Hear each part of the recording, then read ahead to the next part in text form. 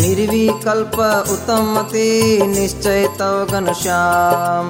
महात्म ज्ञान युक्त भक्ति तव एकांतिक सुखधाम। मोहि में तव भक्त पनोता में कोई प्रकार। दोष न रहे कोई जात को सुनियो धर्म कुमार। तुम्हारो तव हरि भक्त को द्रोह कबू नहीं होय। एकांतिक तव दास को दिजे समागम मोय। नाथ निरंतर दर्श तव दासन को दास।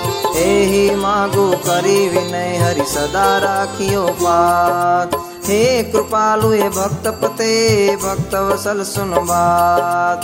दया सिंधु स्तवन करे मांगू वस्तु साथ। सहजानंद महाराज के सब सत्संगी सुजान। ताकू हो जड वर्तनो शिक्षा पत्री प्रमाण। सो पत्री में अति बड़े नियम एकादश जोर। ताकि व्यक्ति कहत हूँ सुनियो सब चित प्रोय। इंसान करनी जंतु की परस्त्यासन को त्याग।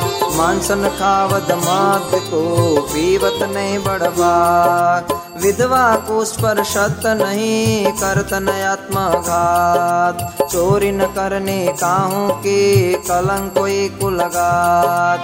निंदत नहीं कोई देव को बिन खपतो नहीं खात।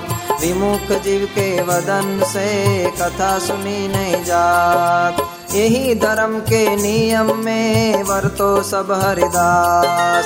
भजो श्री सहजानंद पद छोड़ी और सब आस।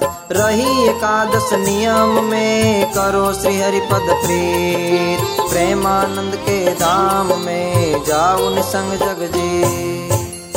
श्री सहजानंद स्वामी महाराजनी जय।